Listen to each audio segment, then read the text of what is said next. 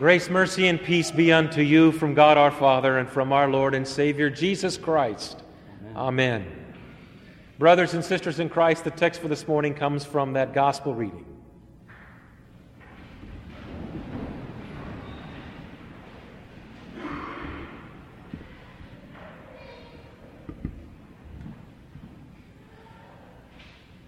He who has ears to hear, let him hear.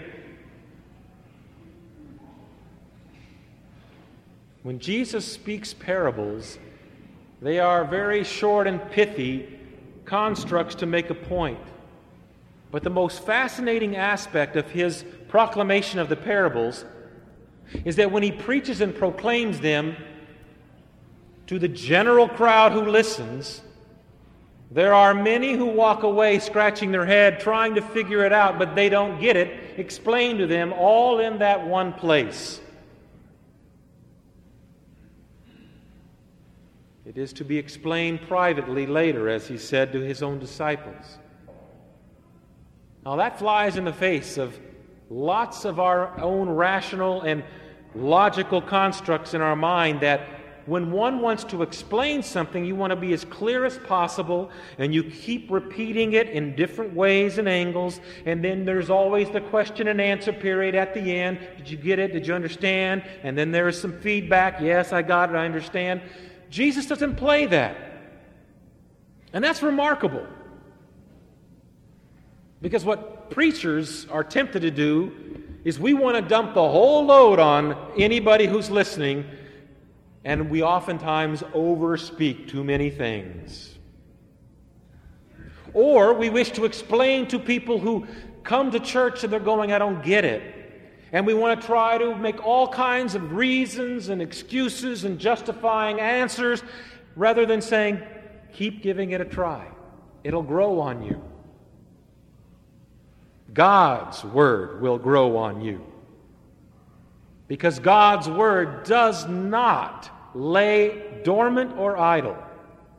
It is life-giving, it is life-filled, and it makes things happen even if we cannot see it. And that's the amazing aspect of both of these, but first and foremost, the first parable. We get a great explanation of the seed being sown by this man. We get this understood that it grows and so on, and then we get the great harvest. The two things that are focused upon in most all the parables when it comes to seeds and sown and harvest is it's sown and it's harvested. And the details in between are often left without any explanation. Now, Paul talks about growing in the faith, and so does Peter. They talk about living out this faith, struggle with the flesh, and so on. But Jesus in his parables talks about the seed being sown and the seed being harvested. And the in-between period, he doesn't explain. The interesting thing about the man in the parable, he's kind of inconsequential. And if anything, he's a lot like you and me. In that we sow seed, and as the text said so clearly, yet when it's sown, it grows up and becomes larger, and he knows not how, the man who sows it. Now, the man who sows it in the era of when Jesus proclaimed this parable was far more adept at gardening than any of us are. And yet, he uses that term to describe his wonder at its growth. The miracle of life. The inability to explain fully how it can become from this to this. The next step is time. We love to constrict God to time because what we see growing anywhere in the world takes time. Nothing grows overnight and then is harvested the next day. We think in terms of time. God does not.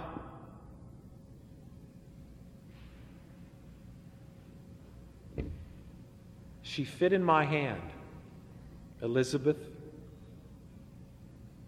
And she was born about 18 weeks premature. And her mother and father made sure that I was there to baptize her as soon as she was born, because they knew fully she would die within minutes after being born, because she had so many birth defects. And her little hand, as I baptized her, moved across. My whole hand covered her. And as I baptized her and made the sign of the cross on her little walnut-sized head, her little hand came over and touched my hand. It was a very profound moment. And yet, in that moment, did God's seed get planted? Did it grow? And was it harvested? In that moment, we tend to think of harvest as always being something that takes years. And for those of us with gray hairs, yes, it's taking a few years. And for those of us with more gray hairs, yes, it's still taking a long time. But God's harvest comes when He determines it's ripe and ready. That's why the beauty of that parable doesn't get into the details of the how and why, the in-between. Only that God's Word is planted, and that God's Word produces something and it's harvested. The time in between can be, from a temporal point of view, seconds or decades.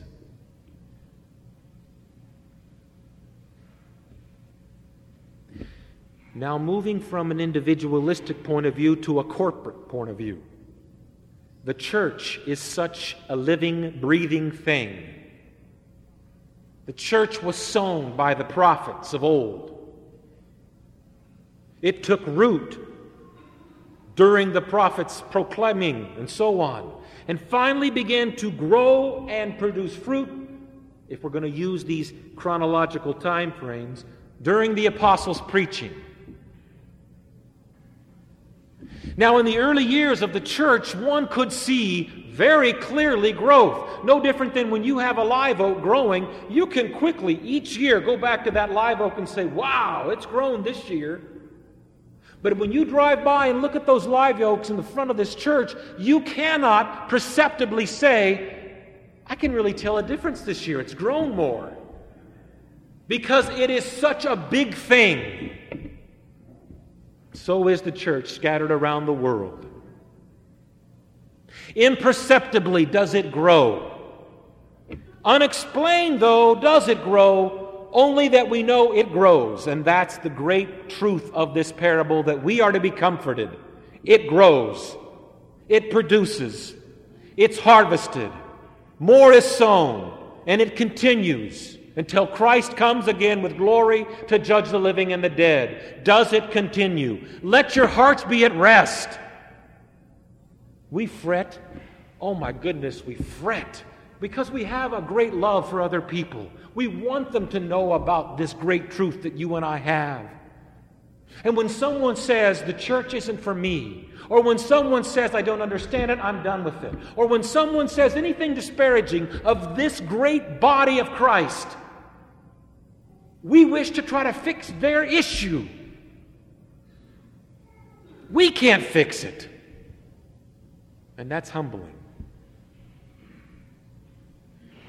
And that's the truth of God's Word this morning.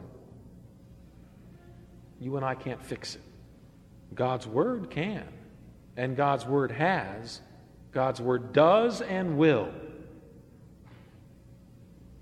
We are to remain faithful to this proclamation of seeds being sown. And even if we are unable to perceptibly measure a difference in growth, does not mean it's still not growing. God's Word says it grows. Because the focus of that first parable is not in the soil, nor in the sower, nor in the weather. The focus of the first parable is in the seed. The power of that seed. Its ability to be what it is, life-giving. Just as Christ said, truly, truly, I say to you, unless a seed of grain falls into the earth and dies, it stands alone. But if it falls into the earth and dies, it produces a harvest. You are that harvest. You and I can look at our own lives and say, have I grown? Have I not grown? God be praised that we are unable to see the great growth that God is accomplishing in your and my life. For if we were to see such growth, we would be so pompous and proud. Look at what God has done. Except we would say, look at what I have done. Elizabeth is glorifying God in His presence, fully developed. And she is not thinking in terms of what she did. She is only thinking in terms of the one who gave birth to her, her heavenly Father, the one who conceived and created her and redeemed her. Are we different than Elizabeth, or are we the same? Does God's Word act in the same manner in Elizabeth's life as it acts in yours and mine, or is it different? It's the same seed. It is satanic. It is satanic to be led to think we can qualify, quantify, or somehow judge in a perceptible manner and in an accurate manner at all times the growth of His church. Or for that matter, our own growth. There are times when we feel like we've taken one step forward and have fallen 3 steps back and think, why in the world, Lord, what is the problem with me? She didn't ask such questions, did she? Why are we? Because we are tempted daily and moment by moment to think we can judge and perceive with some kind of assurance of truth what things appear as. And Scripture is very clear this morning. It is a mystery. We know the seed is planted, and we know it's harvested. That's all we know. In between, it grows imperceptibly, sometimes unmeasurably. But we know it does grow. Sometimes we tend to want to quantify things to prove their validity or their effectiveness.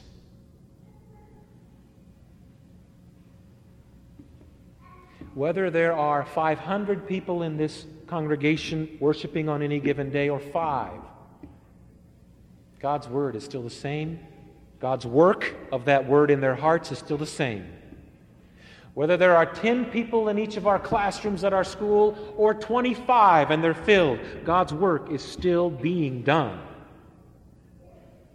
His Word is still being planted and nourished, and there still is harvest being done. It's just that we don't always get to see the harvest, do we? I was blessed to see that harvest. I don't get to see it always. There's many people's lives, just like the people in your lives, who your lives have touched, and you wonder, is it going to do any good? Especially parents and grandparents who wonder about their offspring. Why are they not in church like they once were? Why are they not worshiping like they once were? Does God's Word not come back to Him accomplishing something? It seems as if it's all gone. Nothing is perceptible. There's nothing there. Now that's one thing that being here in the great state of Texas has shown me. Oh my stars. In the midst of some dead ground, every spring does those crazy things called bluebonnets pop up. Hardly any rain and they still come up. And in fact, it looks like they only come up when it's rocky and completely horrible looking. And then it lays dormant for a whole long time until next spring. That's how God's Word works. He only gives us these little snapshots for our benefit because He knows how we are tempted by our own flesh and Satan in this world to think we can measure. God be praised that there is a planting and there is a harvesting. And privately we gather here to hear again about these parables that are mysteries enough to us, let alone to the people outside the church. Be comforted, brothers and sisters. His Word is powerful and efficacious. He said, "Remain in me, and you shall bear fruit. For apart from me, you can do nothing." And He promised to lead you into all truth. In the name of Jesus, amen.